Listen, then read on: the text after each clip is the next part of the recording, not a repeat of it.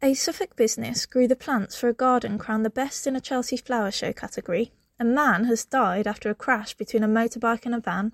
And a Suffolk restaurant has been handed a Michelin 2023 plaque. I'm Siobhan Middleton, and welcome to your daily update from Suffolk News.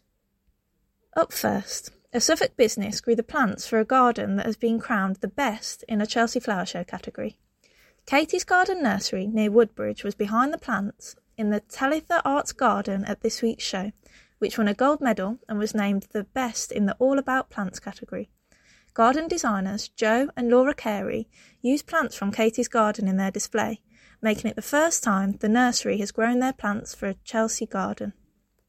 Also, a man has died after a crash on the A12 in Blythburgh yesterday evening. Emergency services were called to the road just before 7:30 to reports of a crash involving a motorbike and a stationary van near the A145 junction. The motorcyclist, a man in his 20s, died at the scene. And finally, a Bury St Edmunds restaurant has become the only one in Suffolk to hold a Michelin star.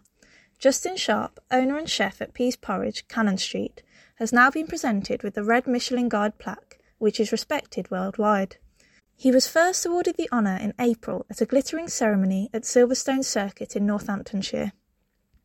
And that's everything for today. Don't forget to follow Suffolk News on Facebook, Twitter and Instagram, and make sure to listen on Spotify and Apple Podcasts too. You can also subscribe to the Isle of Media news app. Just head to suffolknews.co.uk/subscribe.